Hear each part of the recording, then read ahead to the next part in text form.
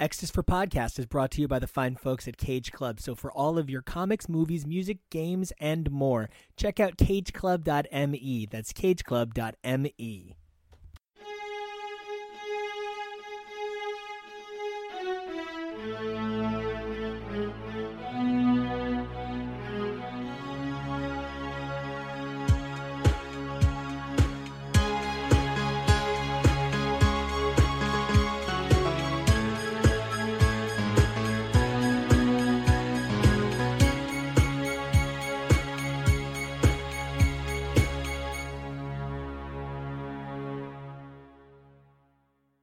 As X of Swords draws nearer... Nope, that's not what it's called. As 10 of Swords draws nearer, I'm gonna need to get used to calling it 10 of Swords and not X of Swords every time I think of it in my head. I guess that makes This Is X. I'm Nico. I'm Kyle. I'm Maddie.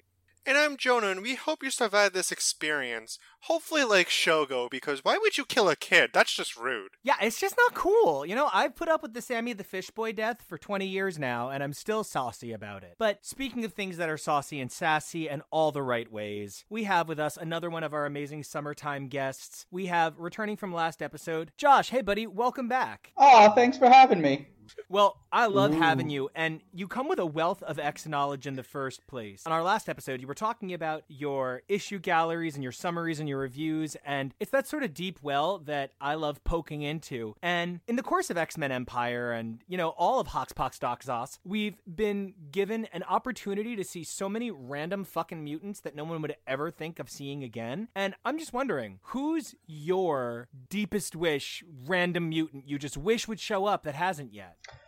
I see these all the time, and then I forget about them like 2 days later. But when I was doing my X Factor gallery and doing that full reread of X Factor Volume 1 lately, Rhapsody, from the beginning of Peter David's first run on it, the blue-skinned music teacher hypnotizing, killing assholes woman that Madrix fell in love with for a little bit, and then she disappeared, and she was supposed to come back, and then Peter David rage quit, and then now it's 30 years later and she never came back.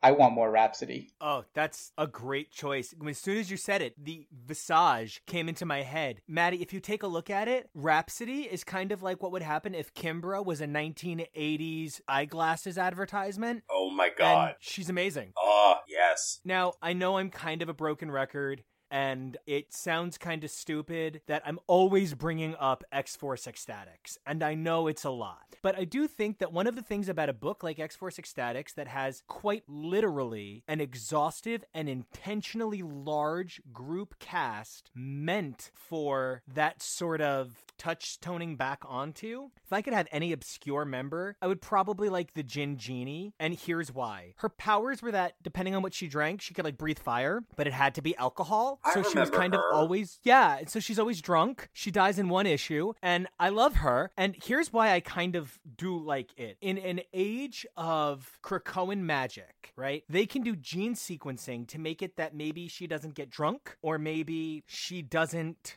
need to drink just alcohol. And the value of that sort of reinterpretation of her character. We don't need to know what she was like before to see somebody put their life together and pick themselves back up and be moved by it. And that would be an opportunity to view Krakoan medicine as a gift or boon to the mutants who aren't affected by it in sort of that way. And I personally think she was a cool design. She was a cool name. One of her other potential names was the Alcoholist, which is the greatest fucking name. I would also like the Dipsomaniac, personally. But I want to know, guys, who do you guys want to see?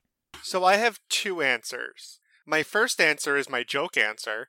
It's that mutant we saw in that one classic X-Men who was kind of like an incel and was mad at Storm for not being impressed with his super explodey powers that he used to like abuse people. And then Storm was like, this ain't it, Chief. And yeah, that guy. He doesn't have a name, and I don't think he's been seen ever since, but it's a very deep cut. My second one is, I think should be resurrected because how he died is unfortunate, is Dummy. Now, if you don't know who Dummy is, Dummy was a mutant introduced in New X-Men who is part of the special class with Zorn, and his mutant power is he's made out of gas. He's in this containment suit. his suit got shot and then he just slowly evaporated and nobody did anything. One of the more heartbreaking moments of New X-Men for sure. And, Maddie, New X-Men, that totally makes me remember your first major experience with reading the comics was Academy X by Weir and DeFilippis. And that was a veritable cornucopia of disposable characters. Oh, there my was that God. yearbook special that had like everybody laid out and how many of them became famous. That's where Pixie came from. That's actually a really good point. I never considered that. So in that way, I feel like your earliest X fandom is so intrinsically linked to this idea of obscure character. Oh, beyond. I mean, personally, I would love to see what Mercury's been up to, because I never realized I was into metallic women until I was like 13 reading New X-Men Academy X. But aside from that, gays had Terminator, so that's your Terminator, I guess. This is my Terminator. Cecily Kincaid can get it respectfully and with her consent. But I'm gonna keep it Hellions. I'm gonna say I would love to know what Dust has been up to. I wouldn't call her an obscure mutant by any means. I wouldn't consider this an obscure choice, but I just genuinely would love to see. I think there's a lot of room for Muslim representation in comics, and I would love to see another strong female character take a center stage role here in anything. More Soraya! More Soraya forever. And there's this gorgeous picture of Josh in a sandstorm, and I actually thought for a moment it was a Dust cosplay when he first showed me the photo, but it's a real good picture. So for me, I kind of think, I don't remember her name, but I want to see the Genoshan mutate that took quite a spotlight pre-mutant liberation on the island. Jenny Ransom, back in Extinction Agenda. Yeah. Oh, those were a lot of really great characters that I feel like, that kind of Rusty and Skids, that whole generation of characters from Uncanny and New Mutants, they really haven't been shown enough. You describing Gingini sounded so good, and it made me want like a Kelly Sue DeConnick Gingini series where she's in AA, but anytime like she needs to save someone, she has to force herself to relapse and use her powers. And I want that written by Kelly Sue DeConnick so bad. Oh my God. And I'm seeing like really gut-wrenching art by like Trad Moore, sort of like a macabre take on the mundanity of her painful existence, and then an over-the-top explosive fire of her passion as Gingini. Yes. Up first today in a jam-packed episode of This Is X on X's for Podcast, we're covering Excalibur number 11 with writer Tini Howard, artist Marcus Tu, color artist Eric Arciniega, letterer VC's Ariana Mayer, with design by Tom Muller, and cover artist by my personal favorite, Mahmoud Asrar, with Matthew Wilson.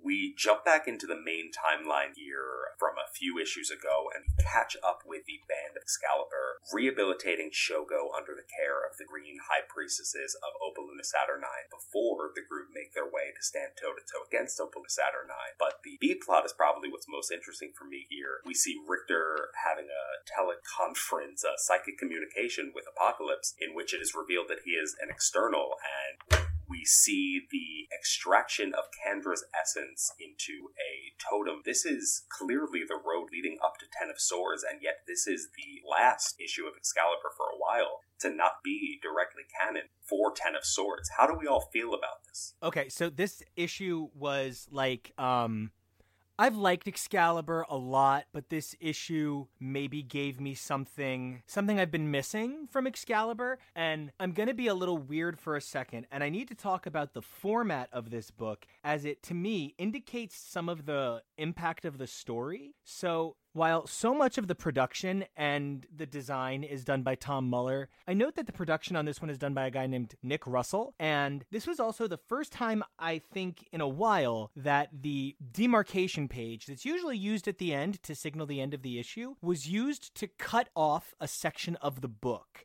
And it made the Rogue Gambit stuff at the end feel like an epilogue. And that sort of restructuring of my understanding of this as chapters of a bigger book kind of primed my brain for the way I want to approach Ten of Swords. So I thought even functionally, the book sought to create a transition And beyond that, this was by far the best the art has looked in this book yet. I don't know if this timed out that it allowed for Marcus to spend more time on each page, but all of the sequences here are clear and clean. And while a lot of books are using negative and white space to create the dramatic illusion of intensity and severity on the page, it would seem Excalibur is going a much more old school route and in many ways is kind of doing away with the need for page bleed and is expanding to the edges of the page. And that's a little bit more like a sword and sorcery magazine. And that's what I thought I was reading. I felt like I was reading an X-Men Sword and Sorcery magazine a la Savage Sword of Conan, Marvel print 1984. And that was a unique experience for me.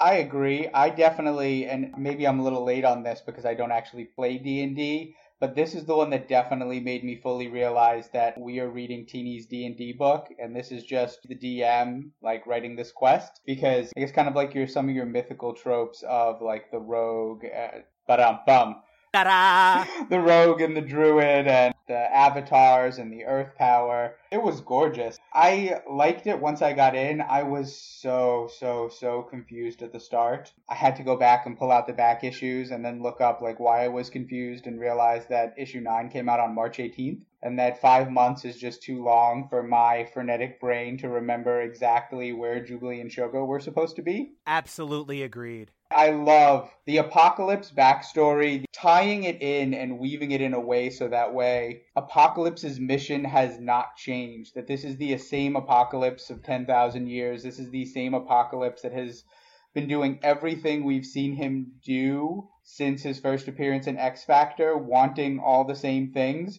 but now it just aligns with the X-Men and it aligns with varying mutants and their, missions. That's my favorite part of this book. The fact that Richter plays an important part and it's a new role for him that feels natural for his character and is of his character solely, not like his character in relation to Shatterstar, which we don't get enough of. I really like. Like, those are the parts that we got some good content of that in here, made me very happy.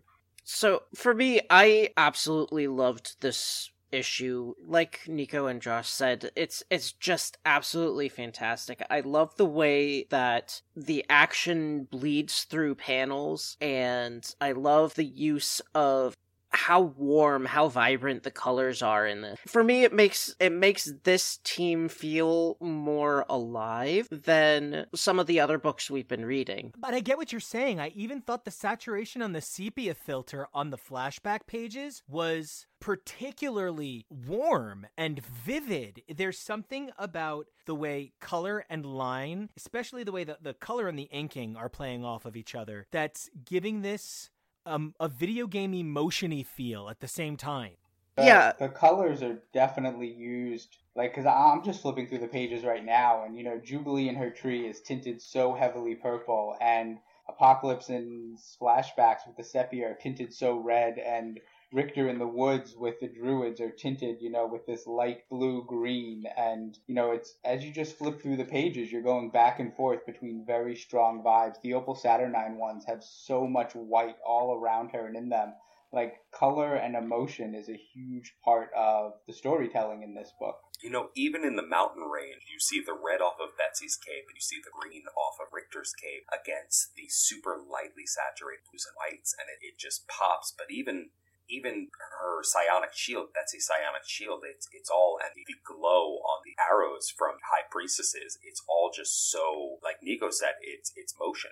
I also wanted to point out that this issue was really the first time that I felt like Jubilee was acting the way she should towards Shogo, and seeing her emotion actually brought tears to my eyes. I just was moved by how upset she was that he had been injured. Not to put a spotlight on him, but Josh, as you're a dad, would you want to respond to that? I loved how that was done in here. Depending on who's writing books, you can usually tell who's a parent and who isn't because of the way they have characters kind of refer to kids. Like, people who have children think of kids and, a character's kids very differently than people who don't. Even though I know, like, Teenie doesn't have her own, like, the way she's handled Jubilee and Shogo, like, has been very real. Like, I tend to think of Shogo as a dragon more like my little guy, whereas, like, if he turned into a dragon, I'd be a little worried, but I'd also just kind of be like, look, like, he's a good dragon. Like, let him just fly around and burn some shit for a few minutes. Like, we'll turn him back later. But as soon as he gets hurt, just, wanting to curse and blow everyone up, and absolutely, like, I'm looking back at the page where she's crying and blowing stuff up in the tree, and Betsy's there kneeling down next to it, trying to calm her down, and there's just so much real emotion drawn into this that yeah, like, that is a parent scared for their like, without any words on this page, I would know that's a parent scared for their child. And I think that's kind of like a hallmark of effective writing. If somebody both within the experience, Josh as a father, and somebody outside of the experience, Kyle as a non-parent, I think there's something to be said for the power of emotional, effective writing, especially through a visual and written medium, that it's able to convey that. And that kind of goes to the creative team and saying, hey, you guys are making a really strong product where the art expresses what it's supposed to. So, this whole Kandra business. Now, okay, I don't love the externals. For those of you who aren't aware, the externals are a kind of remnant element of X-Force from the 90s, the original run, where basically, and I'm not making this up, they're just mutant Highlanders. That's really the origin. Down to you have to cut their fucking heads off. They were mutant Highlanders. And Marvel got sued as fuck and was told you cannot do that anymore. And they kind of tried to change it here and there, and it was seldom used, and Selene was an external, and then Apocalypse was an external, and then maybe nobody was an external, and then maybe the externals was just a secret club they made up to manipulate powerful mutants, and all of this stuff back and forth. One of the things I'm going to give it up to is Hickman really is trying to create a readable X-Men, and I'm not a big fan of retcons. I don't need you to go back and change something. He's not changing anything. He's explaining how everything can exist together, and by giving huge elements of that to other people, in this case, the externals magic, to Teenie Howard to put her spin on it. I have to imagine, for those of you who even like Gambit, you're like, who the fuck is Kandra? What? Why? Yeah, I like it. Like, I respect it intellectually. Like, I'm like, ooh, that's a great deep pull from Teenie to find a character that ties Apocalypse and Rogue and Gambit in a way that, we can now bring back and, have kind of conflicting feelings or past affecting the future. Like, that's a good pull. Do I care about Kandra? No. So it doesn't do much for me in the story, but I'm like, oh, that's well done. I guess that's probably how a bunch of people felt about Mikhail last week. Sure was for me. Yeah. So, Kyle, this is just back-to-back you don't give a shit. Yeah, I have no idea. I have absolutely no connection. I'd like to see where the story goes. It maybe, if it turns out interesting, it'll make me want to go back and read more about this character. But as of right now, I really don't have any opinion about them. Jonah and Maddie, like, you guys are two people who I think we can agree you both like Gambit, or at least, the cultural interpretation of him. Maddie, I know you're like a big Gambit guy. So, how do you guys feel about knowing Gambit is magic? Would we say that Gambit is magic? Gambit has always been magic. Do you not remember when he was offering free chakra massages at Burning Man? I don't remember that. Gambit also has a mystical charm, which is, as long as you don't know that Gambit has a magical influence that makes you want to do what he wants, it works. If you're aware of it, it doesn't work. Like in Mystery Men, where I'm only invisible if you don't look at me. Yes, you're only charming if you don't know he's not charming. Yeah, it's that. Huh. Oh, we love paradoxes like that. And, beyond that, I more meant like Gambit is tied to this ancient magical thing. Kandra, they even say, oh, that's that guy that was bothering Rogue and Gambit back then. And I'm like, oh, we would have done away with, like, in the 90s, that would have just been an editorial box. See X-Men 17. I miss editorial boxes so much. And especially in the digital age, it wouldn't be that hard to have it be where you can click on a character citation, since the apps already have find more of this character, sort by character. Even if you don't do it for the live stuff for Comixology, that's something you could easily put into a Marvel Unlimited style app, especially because it would just be creating a link between a page and a location. Gambit's a character. I still haven't met him in his original appearance. I know a little bit about him from watching the X-Men cartoon. I know some about what happens here or there, especially with him and Belladonna and the Thieves Guild. And that being said, I don't know if I really care about Gambit being part magic or having magical ties. I don't really think it matters to him. I think he's already kind of meant to be the cool guy, and that's just kind of adding more, like, you don't look at the Fonz and you add something cool to him. He's already cool. You don't need to add more to that. So I feel like it's just kind of extra, it's just fluff. I'm surprised nobody else wanted to talk about more of this very sexually tense relationship between Apocalypse and Richter. Like, it first started with that one cover where Apocalypse was like holding him tenderly, and now it's they're having this weird bond. And I'm personally not a monster fucker, but I can see it for some people if they wanted to get with A. So, like, I am about it. I really am about Richter becoming a druid, kind of, and then basically having this, psionic connection with Apocalypse. Now, he's lost in the void and Apocalypse has to save him. Reach out, tell me where you are. I'll find you. Like, did nobody else think this was really sexual? No, it was overtly sexual. And it's really interesting to see somebody have a sexual relationship with Apocalypse in that regard, because most of the relationships you associate with Apocalypse are adversarial. And not just adversarial. Apocalypse doesn't just have guys he doesn't get along with at the bar. Apocalypse has guys he wants to see exterminated from time. And it's sort of in that regard that it's fascinating how hard they're working to keep the interplay between Cable and Apocalypse at a minimum. Mm-hmm.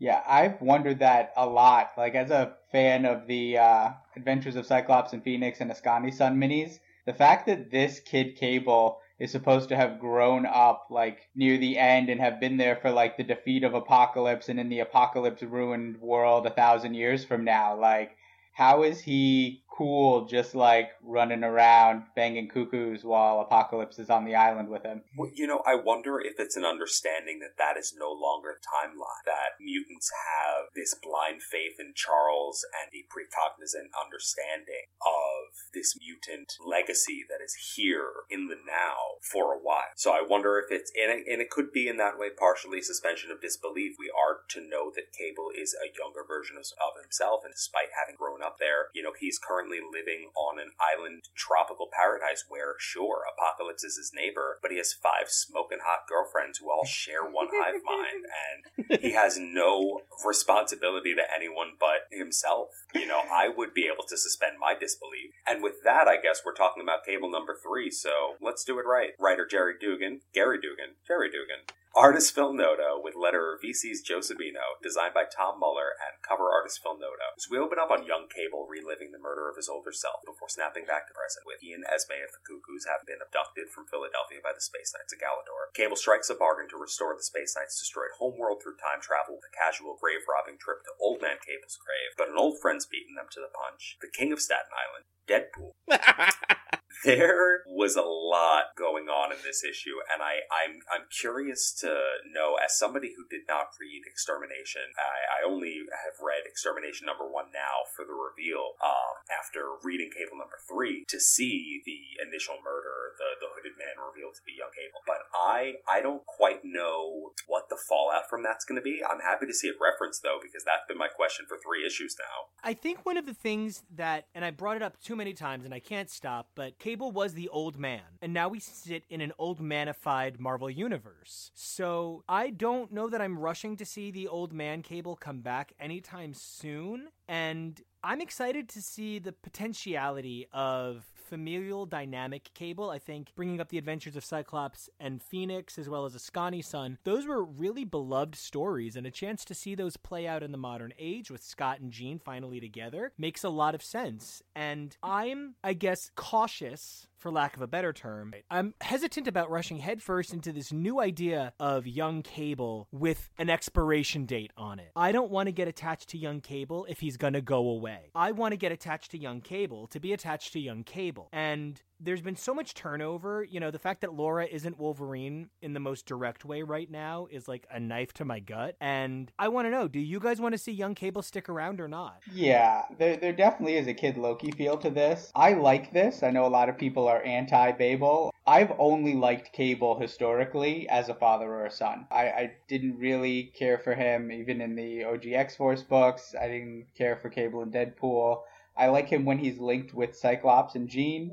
And you always got that weird, like, you know, old man saying thanks, Dad, to the younger son. Or when they brought Hope around and we got to see him as a dad. So the fact that young Cable gives us the opportunity to really dive into Scott as a dad, he's got his son, he's got his daughter, there's all these family dynamic, like, yeah, like that is part of Mutant Paradise for Scott Summers, 100%. And I like this Cable there. I don't want to think that there's like a guillotine hanging and eventually we get old Cable back.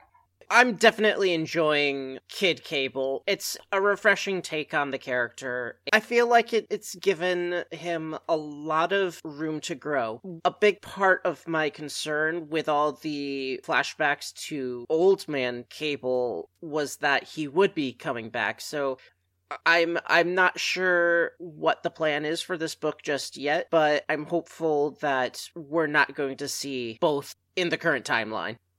So I have to wonder, would they allow two Cables to exist at the same time? Kind of historically they have. X-Man and Cable, Strife and Cable. There's some precedent that there's room for at least two Nate Summers, Gray, Dayspring, Ascani, Christopher. So I'd be fascinated to see if that's where this goes. I'm particularly fascinated about how Space Knights are going to play into this. Like, I don't even know what else to say. Space Knights. Guys, it's fucking Space Knights. Like, we're talking about how the X-Men have gotten so magical in the last couple of months. I almost forget that the X-Men started Docs super space-based. Like, Hoxpox was very terrestrial, and then Docs started out very space with New Mutants out in space and all of the Shi'ar stuff happening over in the pages of X-Men. And now we find ourselves in this very magic place going into Zos. And I'm like, Hoxpox Doc Zox is taking us on such a transformative experience through the X-Men that it's kind of easy to forget that we were in space pretty recently. Is anybody currently reading any of the Deadpool? I am. I recently read the issues of Deadpool where the X-Men made some appearances at the recommendation of Chongo, one of our guests from a few weeks ago. It was really interesting because I don't love Deadpool. I have a weird amount of Deadpool stuff. I have a weird amount of Deadpool clothing. I identify with Deadpool. My husband is the Cable to my Deadpool. So I guess in a lot of ways, I don't like Deadpool because we're both the loudest guy at the very fancy restaurant. So it's hard for me, but what I got from this issue was real emotion from a character who doesn't experience a whole lot of real emotion. It's that intensity when the wall breaks. And there's two different ways to do the intensity when the wall breaks, right? You can either do it Rick Remender, where it's this hyper dramatic, it's this kid and it's apocalypse and I won't let you kill it, or maybe I will, kind of histrionics, you know what I mean? Where basically it's Michael Scott with swords. Or you can do it this way, where it's a powerful and compelling look at the complexities of a dual personality and not a dual, not like he's not saying he has split personality, a dual personality where the things that make Deadpool are the humorous insanity, the what I'll call commercial tagline fodder mixed with the explosions, the action sequence fodder. And this managed to carry all of that in a beautiful, succinct way.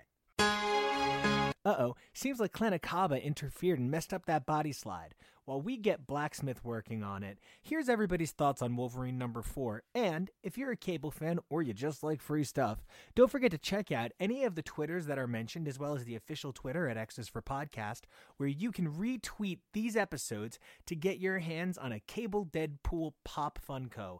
All summer long, we've been running giveaways, having given away a Dazzler action figure, Worlds Apart trade, as well as 2 of Chongo's original design t-shirts. Now, we're looking to give away the Ascani-san himself, so don't forget to check out Twitter where you can get a look at the figure before you go ahead and try and... Oh, I guess Deadpool's on it too.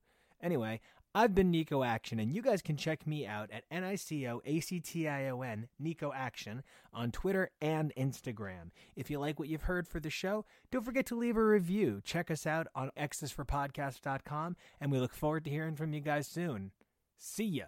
Today we're going to be covering Wolverine number 4, written by Benjamin Percy, with artist Victor Bogdanovic, color artist Matthew Wilson, letterer VC's Corey Pettit, designed by Tom Muller, and cover artists Adam Kubert and Frank Martin. Seeking an escape from paradise, Wolverine portals himself to the frozen north to drink himself into a flurry. But a storm is approaching, and all is not as it seems at this greasy spoon. An intervention from a mutant trauma support group threatens to do Logan in, if not for a visit from Omega Red and a legion of vampires, which can only mean things are about to get worse. I have long been a Wolverine fan. I have long since said that you put Wolverine in any story, in any role, as an Avenger, as an X-Man, as a weapon, as a teacher, as a guide. You know, I can get behind Wolverine in any capacity. But that said, this issue felt a little bit thin to me. I do credit Victor Bogdanovic tremendously for his work. And of course, the Hidden Gate page was a nice little preamble, didn't waste much time, the nice little Tom Muller design page. But otherwise, I thought it was a little bit of a slow burn. The mystery felt a little bit familiar. It wasn't until the art started to bleed a little bit and war with Wolverine's shifting of consciousness that I really became enthralled in the stakes of what was happening. I thought the Mutant Trauma Support Group is something that we're starting to see a lot more, especially the first place that I noticed anything like this is the pages of New Mutants number 4, I believe, the discussion of Dot's mutants. I think we're going to only see more of this as we move forward. You know, I also found it very convenient that the one bartender at this rest stop joint seemed to be the only person who knew who Wolverine was vis-a-vis bartending in Madripoor sometime earlier. I feel like there must be a long list of collateral damage that Wolverine has laid in his past, and you would only think that that would be a well to mine for an actual named character who was wronged by Wolverine, although I suppose he doesn't really waste much time with people who aren't mutants. I think the discussion that we could have here is the same discussion that we've been having with Benjamin Percy's X-Force, which is that they seem to be a little bit outside of the main narrative, which is perfectly fine, but given that that's the case, I was thankful to see Omega Red join the frame again here, if only for a few pages and to tease whatever will happen in hopefully Wolverine number 5. I am happy to see that we're getting back on track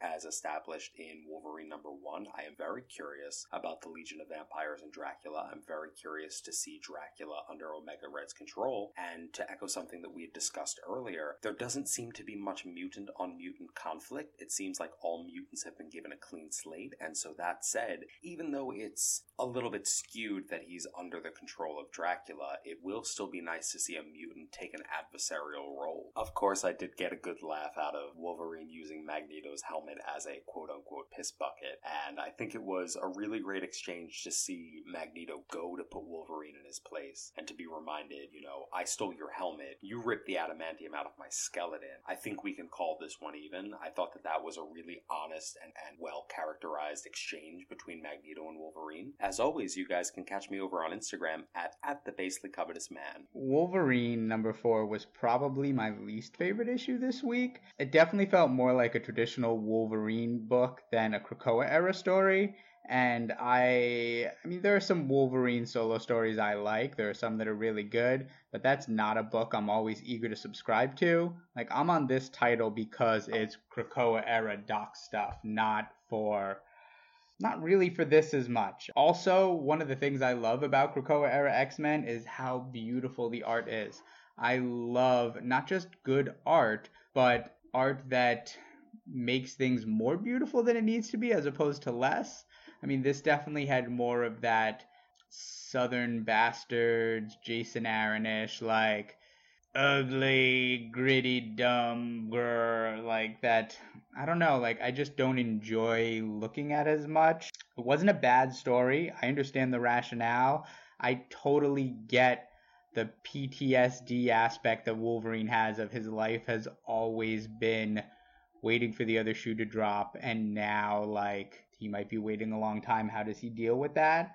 Like, I get that. I like that. But also, like, what happened to the Wolverine from Hawks 1 rolling around in a field with children? Like, that's what was so cool and great about Wolverine in this new world. You know, I love how he adapts and fits in it, that he is a kind of a square peg round hole, but I don't love him literally pissing on the Quiet Council. Like, Growing Pains, I get it, but just not my favorite book. So, yeah. I guess that's it for me. I want to thank Nico, thank all of you for having me back. This was a blast.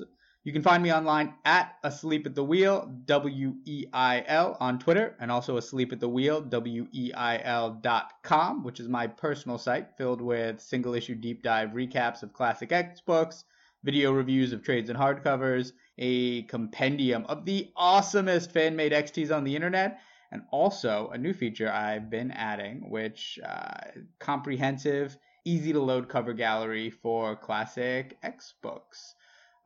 It's complete with blurbable, spoiler-filled mini recaps. It was a lot of fun to make, and I hope you guys check it out. Wolverine. I have to say that I was pretty disappointed with this book. It felt like it was a story that we've already visited in New Mutants, only more gory, and with Omega Red. I don't feel like there was anything new that this book brought to us. We have a group of mutant haters. It's just the Canadian wilderness version of the New Mutants story that was pretty much the same thing, where they're tracking a mutant and they're planning to kill him. And it's like, you know what? I don't really need this.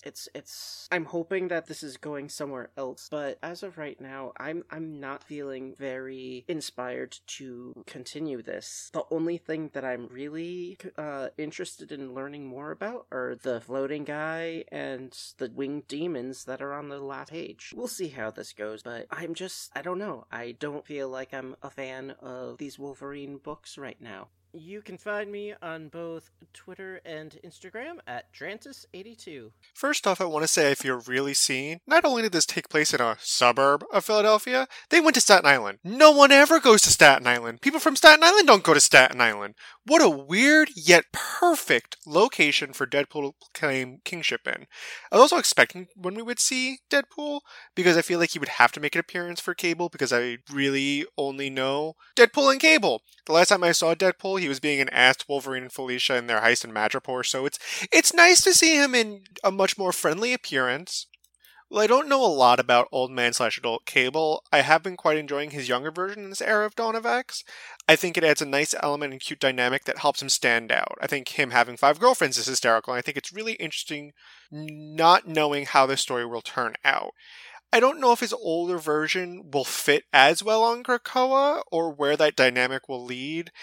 I don't even know if I would be as interested as if this was just about old man/adult Cable. I really do think Kid Cable is interesting and cool, and is this really cute character that I'm really fascinated with. While Excalibur gave us some breathtaking art, the title seems to be struggling with its identity. The issue reflects its classic form, but comes across as confusing to the overall narrative. I know that I had trouble remembering that we were in a split timeline, and it didn't really connect to me right away that this was the other team in the other world. Thanks, Jamie. Cable Thea, I think, overall was still fairly interesting, but this issue was more of a middle ground. Wasn't bad, and the Deadpool cameo was pretty fun, especially talking about the dynamic between adult Cable and Deadpool. But it took smaller steps in the overall narrative of what it's trying to say. I'm still invested and still pretty drawn in and anticipating what will happen, especially with that ending with the weird X-Cult. That was beyond my comfort level, so great job on the art and writing team and everybody else who worked on this issue. But I'm hoping that this title doesn't fall victim to what I think the other titles are facing, which is spreading itself too thin. There's a lot going on with the aliens wanting the sword and Kid Cable sending them in the past. I understand that they're a more immediate threat, but a baby's missing. I feel like kids kind of, take precedent when you should try to find them. If you want to see me claim my own kingship on Staten Island, you can follow me on Twitter and Instagram at PeakJonah. Goodbye!